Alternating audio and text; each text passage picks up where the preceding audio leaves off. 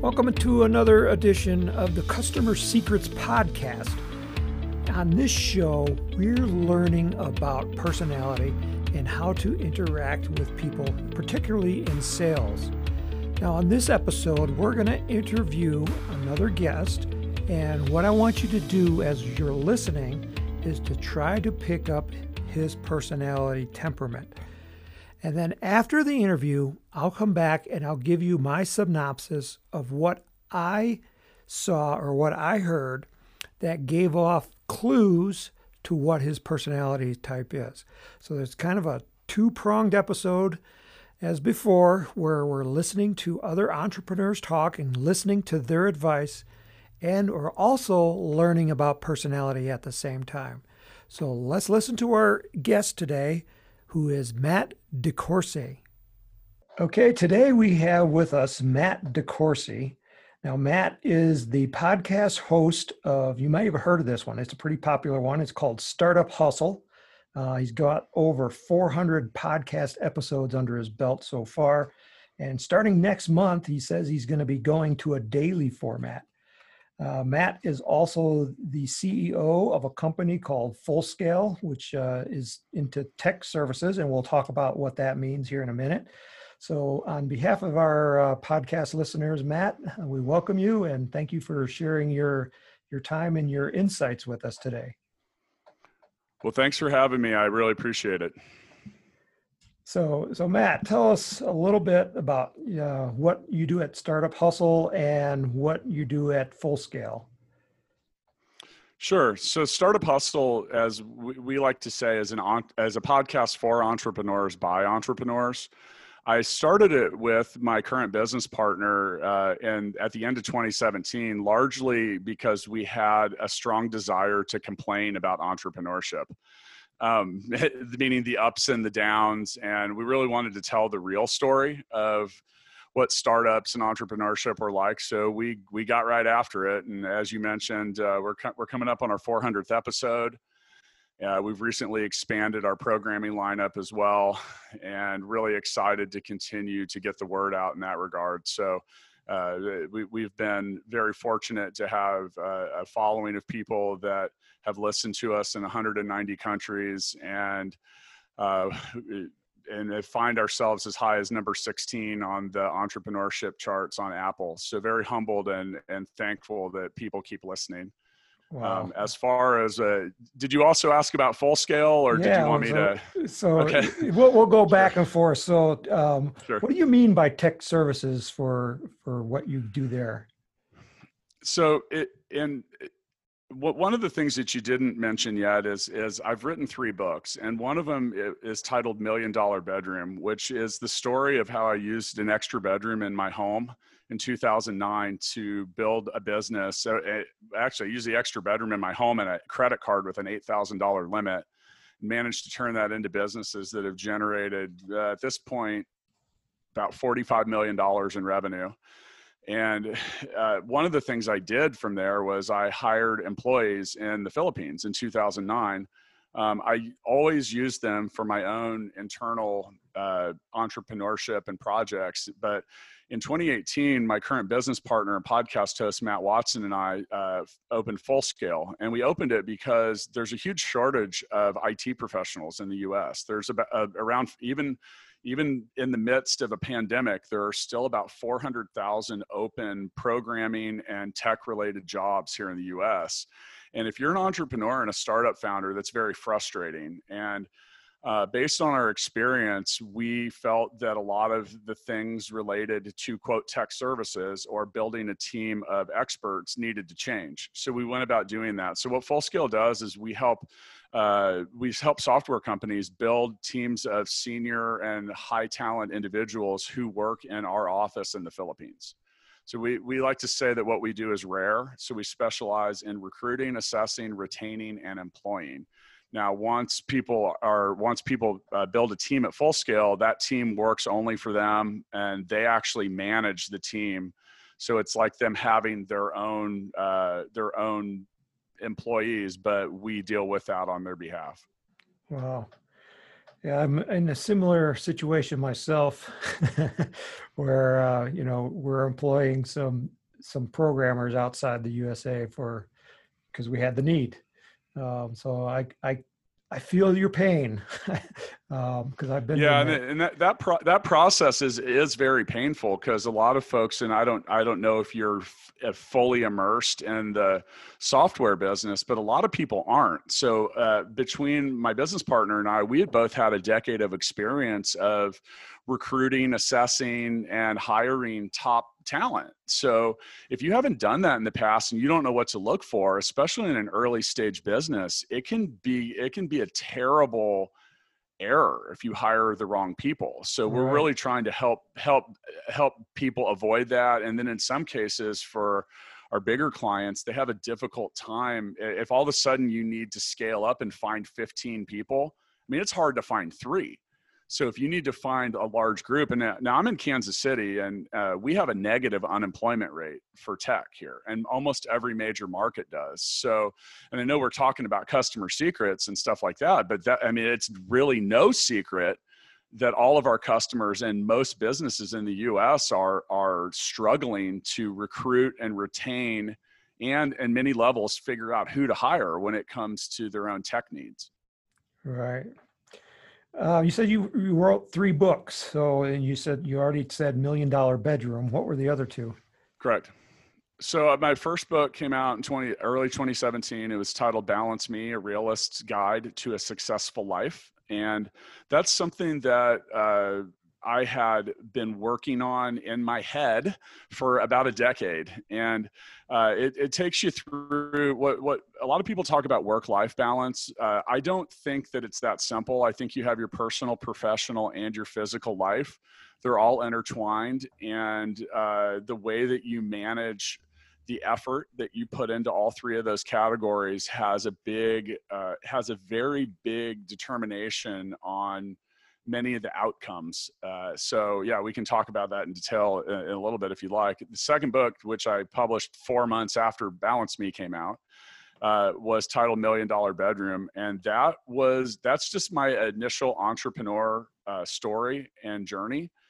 The book is written in a very conversational tone, but I take you through the whole process in a storytelling kind of way of how we set up the business in the extra bedroom, how it grew, all the mistakes that we made, and a lot of stuff like that. So it's really in many ways a beginner's guide to starting your own business. And it's still very palatable for people that have a lot of experience because I'm not shy about the failure.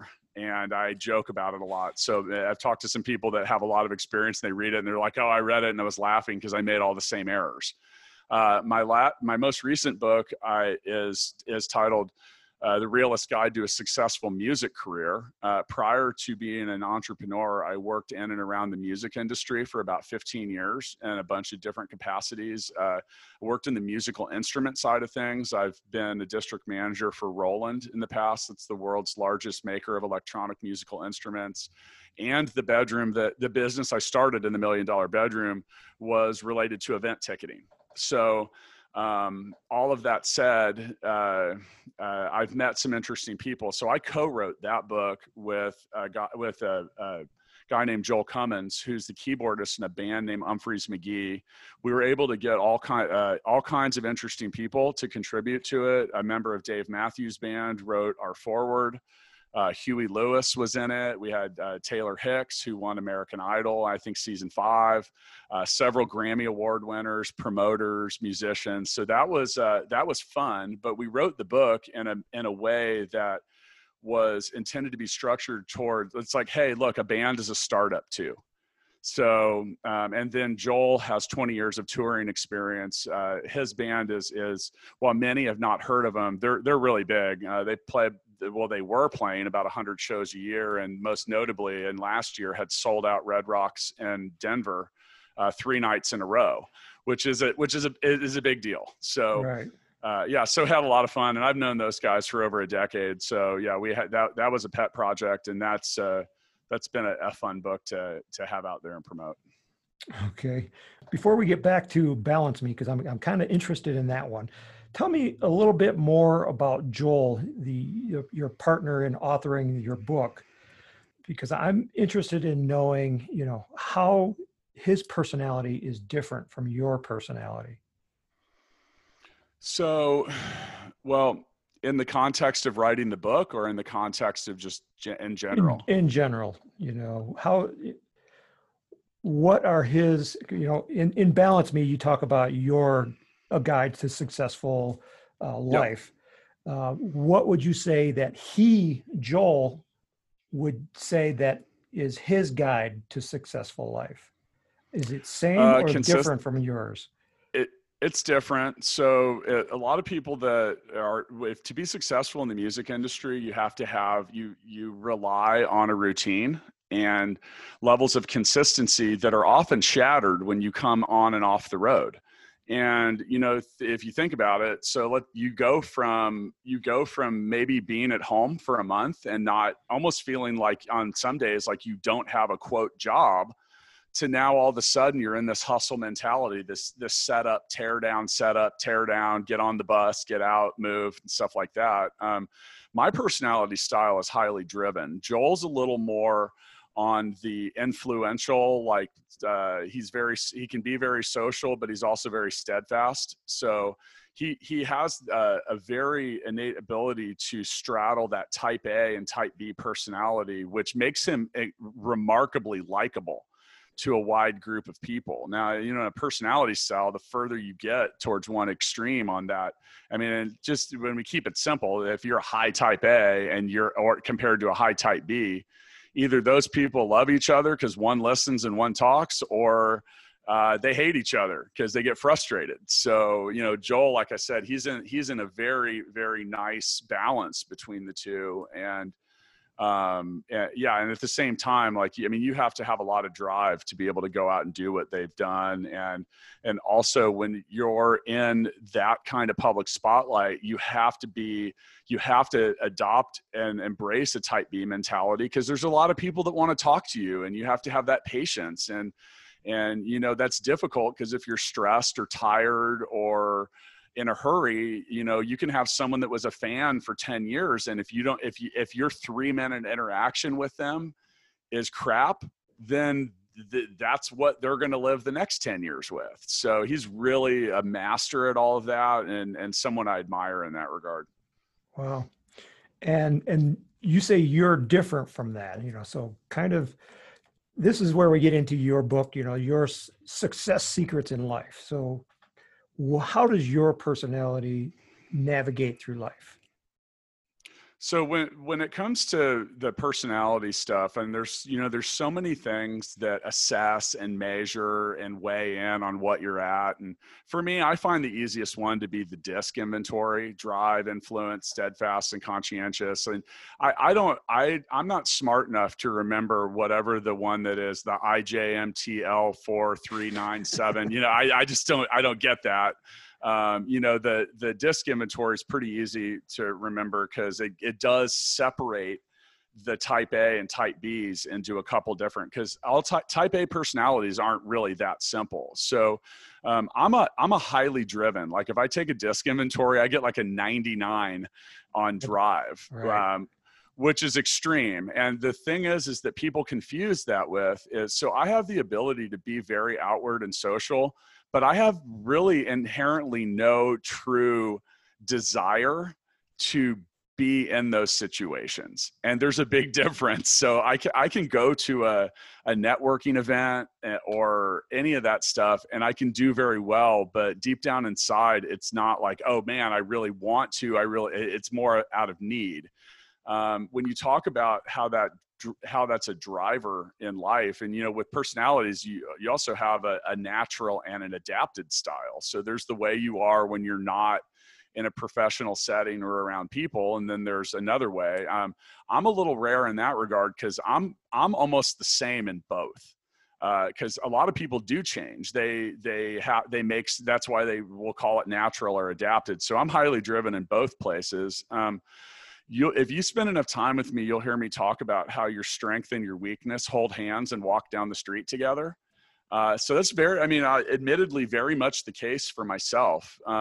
Whenever, so that high drive, it comes with some downsides, which I've had to try to be better at, because sometimes the impression I can give people is that I'm a little too direct, or I can be abrasive.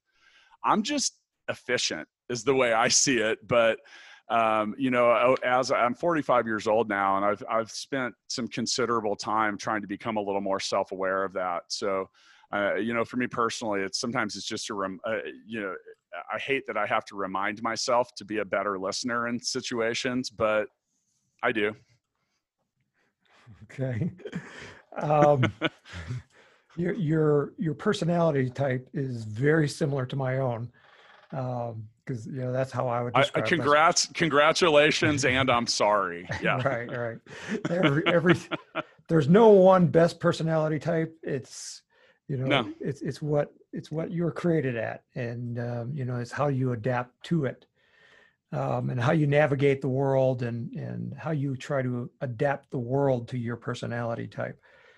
You in our pre-talk before we went on the air here, you mentioned that you had like about 32 pages in your book about personality. So what secrets can you reveal to me from that work? Oh man, how much time do you have? So the reason I wrote about that in Balance Me is your personality style is projected out to people based on how you see yourself. And one of the things that causes so in life, if you have stressors or you have different things that put pressure, stress, or create anxiety for you, those are pushing the bad personality qualities out of you in an increasingly, quickly. So when you're in a bad mood, the worst parts of your personality style come out. Now, that said, we as people have relationships with partners, with those we interact with our coworkers, with our boss, with our clients. And the thing is, and you mentioned something about making the world adapt to your personality style. I actually take a slightly different approach, and I'm trying to, so the thing is if you can smooth out, if you can avoid major conflict or figure out a way to have your message be received by whoever you're speaking to more effectively, you will have less stress, you will have less anxiety, and you will actually have a faster path towards getting what you want and towards helping other people get what they want. So an example is like no one has an argument at work 10 minutes before the shift ends and then goes home and doesn't have that on their mind. So if you can start to avoid these things by understanding your personality, understanding others' personalities, you can really begin to be a lot more effective in life. You can remove anxiety, you can get yourself faster to goals, you can get other people to, there's just a whole science to it. And I'll give you an example. So my wife is very much a type S and C or a type B personality. The way that I deliver a message or a point to her needs to be different than the way that I might deliver it to you. If you and I have the same personality style, you just want me to, hey, just get to the bottom line. Tell me what's up. Her personality style wants to talk about the details, wants to talk about the process, wants to talk about the steps that arrive at the solution or potential solution. You and I would be like, hey man, there's a problem. I'm not going to bore you with the details, but we got to do these 2 or 3 things and maybe now. If you say that to the opposite personality style, they theoretically see you as not having a plan, as jumping to conclusions and stuff like that. So the problem is that can create a little bit of self-doubt and friction. And in some ways, if they don't know you well, they'll see you as flighty, potentially untrustable. There's a lot of different things, but everything I just mentioned aren't usually the way you describe successful communication or conflict resolution. So these are all important, and and I had to teach myself this because of the extreme, nature of my own personality. So I had to figure out how to communicate better with type B personalities, or those that were, and those type B personalities are oftentimes in positions that require high levels of analysis or critical thinking. So they need and want the details. So, and then in some cases, like I said, if by the time you got through all those details, you may have put a type A listener to sleep. So it's just about understanding and bridging that gap. And I have yet to find a situation where being highly aware of your own personality style and how it interacts with others, how I've yet to find a situation where that isn't useful. Okay, cool. So when you're interacting with somebody, are you trying to type them right at the beginning, or does it just come later on? Well, I don't want to say that that's the first thing. That I'm not like looking at someone going, what personality are you? What personality? I have conditioned myself to pick up on certain points and types of demeanor. I can usually watch someone for a couple minutes, especially if they're already interacting with others, and have a pretty good idea of what their personality type is. Now, one thing that that a podcast isn't going to show you is I'm 6'4" and 250 pounds. So, and I have a big, loud, deep voice. So that's another thing too, is like, I mean, honestly, I try not to unintentionally feel imposing or, you know, intimidating. And that's something that that does matter. You know, so yeah, I mean, I don't want to say that it's, I guess in an understated way. Yeah, I am thinking about that. It's mainly just because I would prefer that my communication arrive to you in a way that you understand it best and the way that you appreciate it best. So do you have a system for accomplishing this goal? And you know, that's an interesting question, because I guess theoretically I do, but I don't ever really think about it as a system. I was in my late 20s when I first started paying attention to this stuff. And, you know, so some of the things that, you know, when I mentioned, you can kind of pick up on demeanor and body language. You know, you can tell when people are a little introverted, especially in the beginning of conversation. And that just, I don't know if it's necessarily a system, but it might be an approach to how I'm going to deliver info. Okay. I kind of sense that you lean towards being an introvert yourself. Is that the case? I actually refer to myself as the most introverted extrovert that people will meet. Now, but I'm not. I have some introversion that I prefer. Now, here the psychology behind someone with like a 99 out of 100 on the graph drive is not that we're introverted. It's actually that we're so driven and obsessed with whatever we're doing that we would just prefer to be left alone to do it. And so now that said, I have no fear of public speaking, none. Actually, the bigger the group, the more exhilarating that is for me. So no inherent introversion there. The introverted qualities, like I said, they're real. And I will agree with that psych assessment. Because when I get something on my mind, like I often ask myself, I'm like, are you obsessed or are you driven? And I don't know if there's a huge difference between the two on many days. So yeah, that's where the introversion comes along. And another thing too is that personality type. If you find someone with my personality style, they're almost guaranteed to be ADHD. So sometimes it's forced introversion, because if I get knocked off course, it can be difficult for me to get back on. A couple of questions there. When you say you get knocked off course, can you kind of give us an example of that? Okay, so for now, a lot of people talk about ADHD as if it's a downer. I wouldn't give it back for the world. It has provided me with a motor and ability to do a whole lot of different things simultaneously. However, when I get focused on one of them, I can perform at a high level for however long I can stay focused. So an example so right now I'm recording that I have a quiet room in my house, and that's where I'm at. Now I have another office in my house that my children have access to. So if they come running in the room and I'm in the middle of writing something, that can distract me. And oh wow, it's a crapshoot as to which portal of functionality I will re-enter through. So I can't. It's like I said, it's a blessing and a curse. I can get a lot of things done, and then sometimes nothing at all. Okay.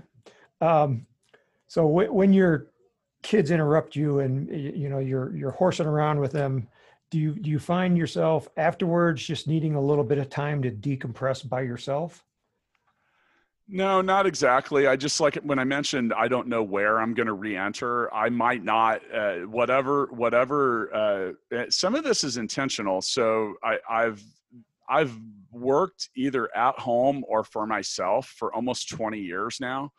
So you have to be a self-starter and you have to get things done. And I have a lot of things on my to-do list. So I might get distracted from one and then get back to doing something else. So, I've got instances where, I had an email that I sent that should have taken me about 15 minutes to type. I started it, I got 3 other things done along the way, and then came back and finished it. And that was about 4 hours later. So yeah, it's now I definitely have the ability to, if I need to get something done, then I do. And I've had to really work hard on, over the years, of developing a strong sense of priority too. Okay. And when you do take time to decompress, is it usually like through your music? Sometimes it's fun. I don't know how I define decompress, because the people that are around me seem to think that I never stop working. I don't look at what I do as a job. So in my late 20s, my first wife, I've had 2 wives named Jill, which is a fun fact about me. The first Jill just thought I was working too much and wanted me to get a hobby. So I tried a bunch of different stuff, and I really figured out that I like making money. So I decided that making money was going to be my hobby. And I legitimately believe that I have not worked a day since. So with that, and that belief, I'm, and probably because I am obsessed, I do spend a lot of work. Now for the decompression stuff, music is a good one, but I listen to music the whole day when I work. So, and that's actually part of what can help me stay focused, because I like jam bands. I like bands that play 20-minute songs and don't sing and stuff like that, because it can help. It actually helps me hold my focus. From a decompression side, music helps. I like just doing stuff. I like staying busy. So even like something as simple as like mowing the lawn. I restained my deck this summer and found that to be remarkably decompressive. Because it was just that up, down, side to side, and listening to music. And I actually had some great ideas come forth because of that. So yeah, I'm going to actually go ask several people I work with if they ever see me decompressing, because I'm thinking about that now. So what are the kinds of things that kind of get under your skin and make you a little bit stressed, maybe a little bit angry? So, I can definitely become frustrated with different things. I think some of the things that annoy me in a professional setting are continued avoidable errors. I don't like things that suck time and efficiency out of a process. Like, for example, one person like doing something that distracts 5 other people that don't want that distraction. Sometimes, some of the other stuff, like on a personal level,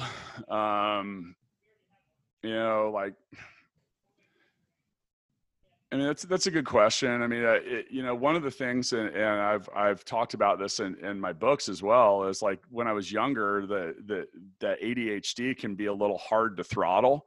So you can have kind of an impulsive, angry reaction to some things that can be hard to chill out. So always trying to be aware that that's not getting to me, because the frustrated, angry mindset is not usually associated with accomplishment, unless that's what lights the fuse to help you get something done. So, I mean, there's a lot of stuff, but overall, I try to not let that stuff get in my path, and to shed negativity in my life whenever I can. I'm proud that or at least I believe that I do an excellent job of flushing negativity. And that includes interaction and being surrounded by negative people and negative circumstances. One of the things that has helped with that is I have almost no interest in politics. And it's not because I don't think it's important. It's because no matter who, what, where, or when, it's just inherently at least half negative. So, it's like, I don't feel I have a whole lot of influence on the situation. I have one vote, just like you. And, getting now, so I kind of remove myself from that, and I try to not get sucked into the regular news cycle, because modern news is all grim and terrible. And that kind of stuff is not, I don't know. I just want to feed myself with positivity, productivity, and be around people that have a similar mindset. Okay. To kind of finish off here, what secret tactics do you have for attracting new customers? So I tell people that I'm in the business of being Matt Decoursey, and I do believe that. So, I mean, my tactics aren't necessarily secret. I mean, they're pretty wide open. Publishing a podcast the way that we do, writing books. I very much make myself available to most people. I try to do the best. I think one thing, and this shouldn't be a secret, but should be a fact, is you need to make deposits with people before you're attempting to make withdrawals. And I think that's a huge mistake that people make. So when it comes to clients, and we really, really do wrap our arms around this at Full Scale. So let's say that you have inquired about our services. I start by asking, okay, what's the biggest problem in your business that you'd like to solve? And trying to find ways to help and improve a situation. Also very open about the fact that we are in the business of giving good advice. And if that advice benefits my company, okay. If it doesn't, okay. And that transparent approach, because what we sell is somewhat consultative. It is relationship oriented. And if I don't build that relationship and that trust early, then it makes life and business more difficult down the road.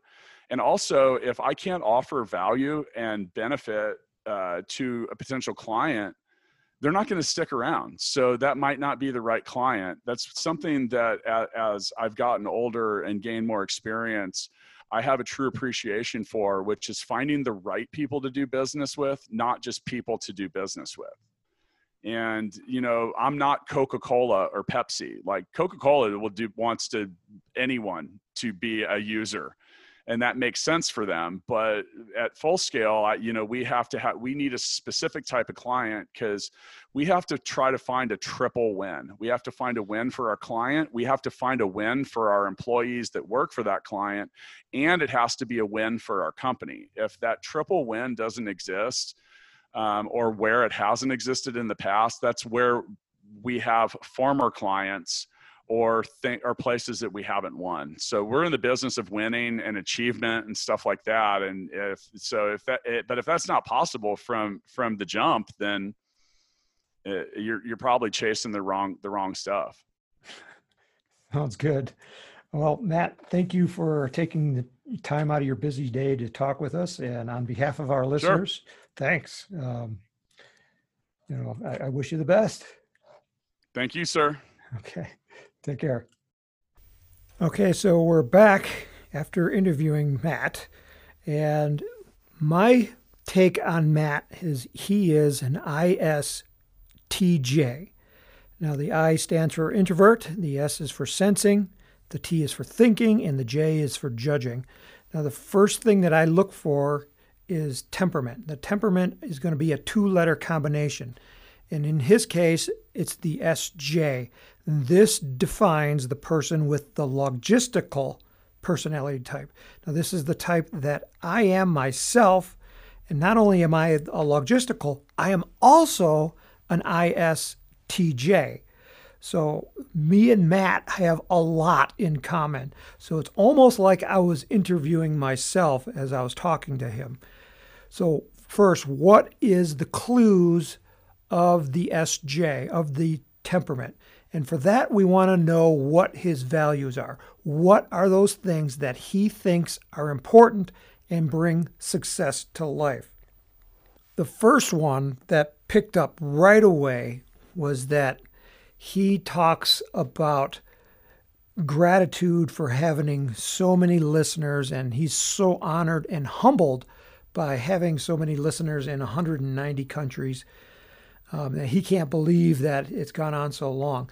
Now, this is a classic value of the logistical, which in my book, Selling by Personality Type, I call it gratitude and recognition. They really value how they got to where they are and the people along the way. Another clue that I picked up was that he has a very strong sense of priorities.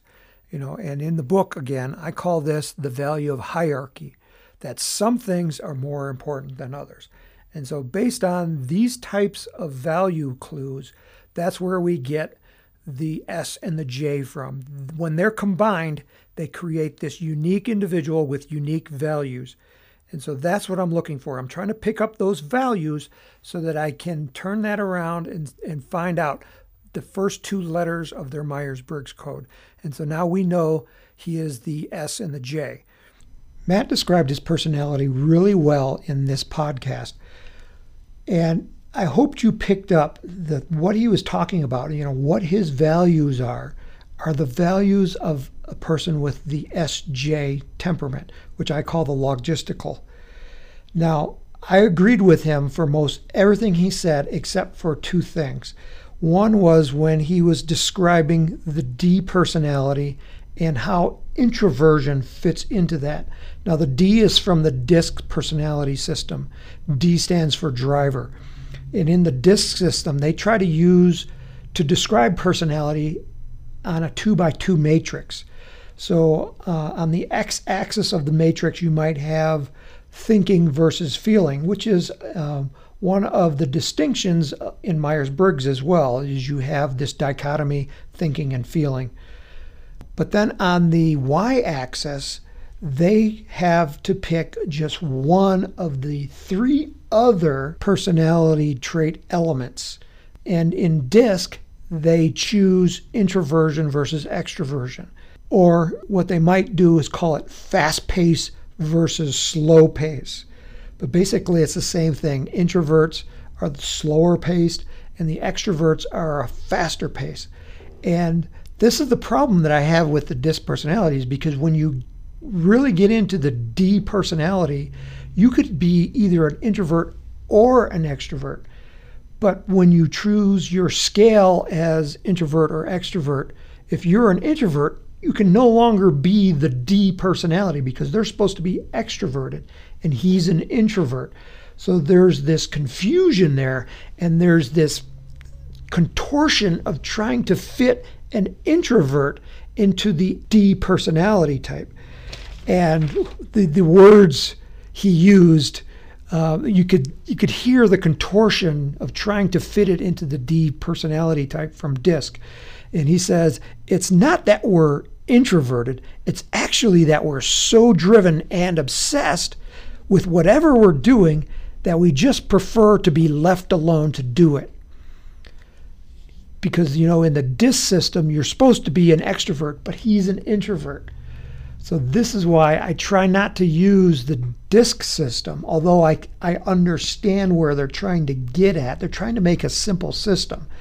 But personality is a little bit more complex than that. And in Myers-Briggs, they use 4 elements of a person's decision making to describe their personality type. And their, the 4 elements are introvert versus extrovert, sensing versus intuition, thinking versus feeling, and then the final one is perceiving versus judging. And then the final thing that I disagree with, and I want to point this out because, I'm pointing to Matt and saying he described his personality really well. But there's one thing that he also said that doesn't describe the person that has the SJ personality type. And that's this ADHD. Logisticals are not ADHD type people. And if you listen to Matt, he describes what he really is. He's the kind of person that can do 3 or 4 things at one time. He thinks it's ADHD, but in actuality, it's having 3 or 4 different goals and being able to attack them all at the same time. It's kind of like a farmer being able to grow several different crops in the same season. It's not that he's disjointed about it. He knows what he's got to do and he's able to get it done. So now the ADHD is more descriptive of the person with the warrior temperament. So when you hear somebody to say, hey, I got ADHD, the first thing that I think about is this person is probably a warrior. So I just wanted to make that distinction that, I disagree that he has ADHD. I just think he is so focused on his goals that he's able to accomplish multiple goals at the same time. And I do this myself in my own business. I'm working on several projects at one time. And I get upset that I can't do all of them at the same time, and I have to stop and start a little bit on each one to try to move them along the process, but I'm still getting them done.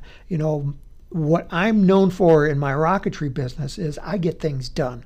We accomplish far more than other competitors do using the same amount of time and resources.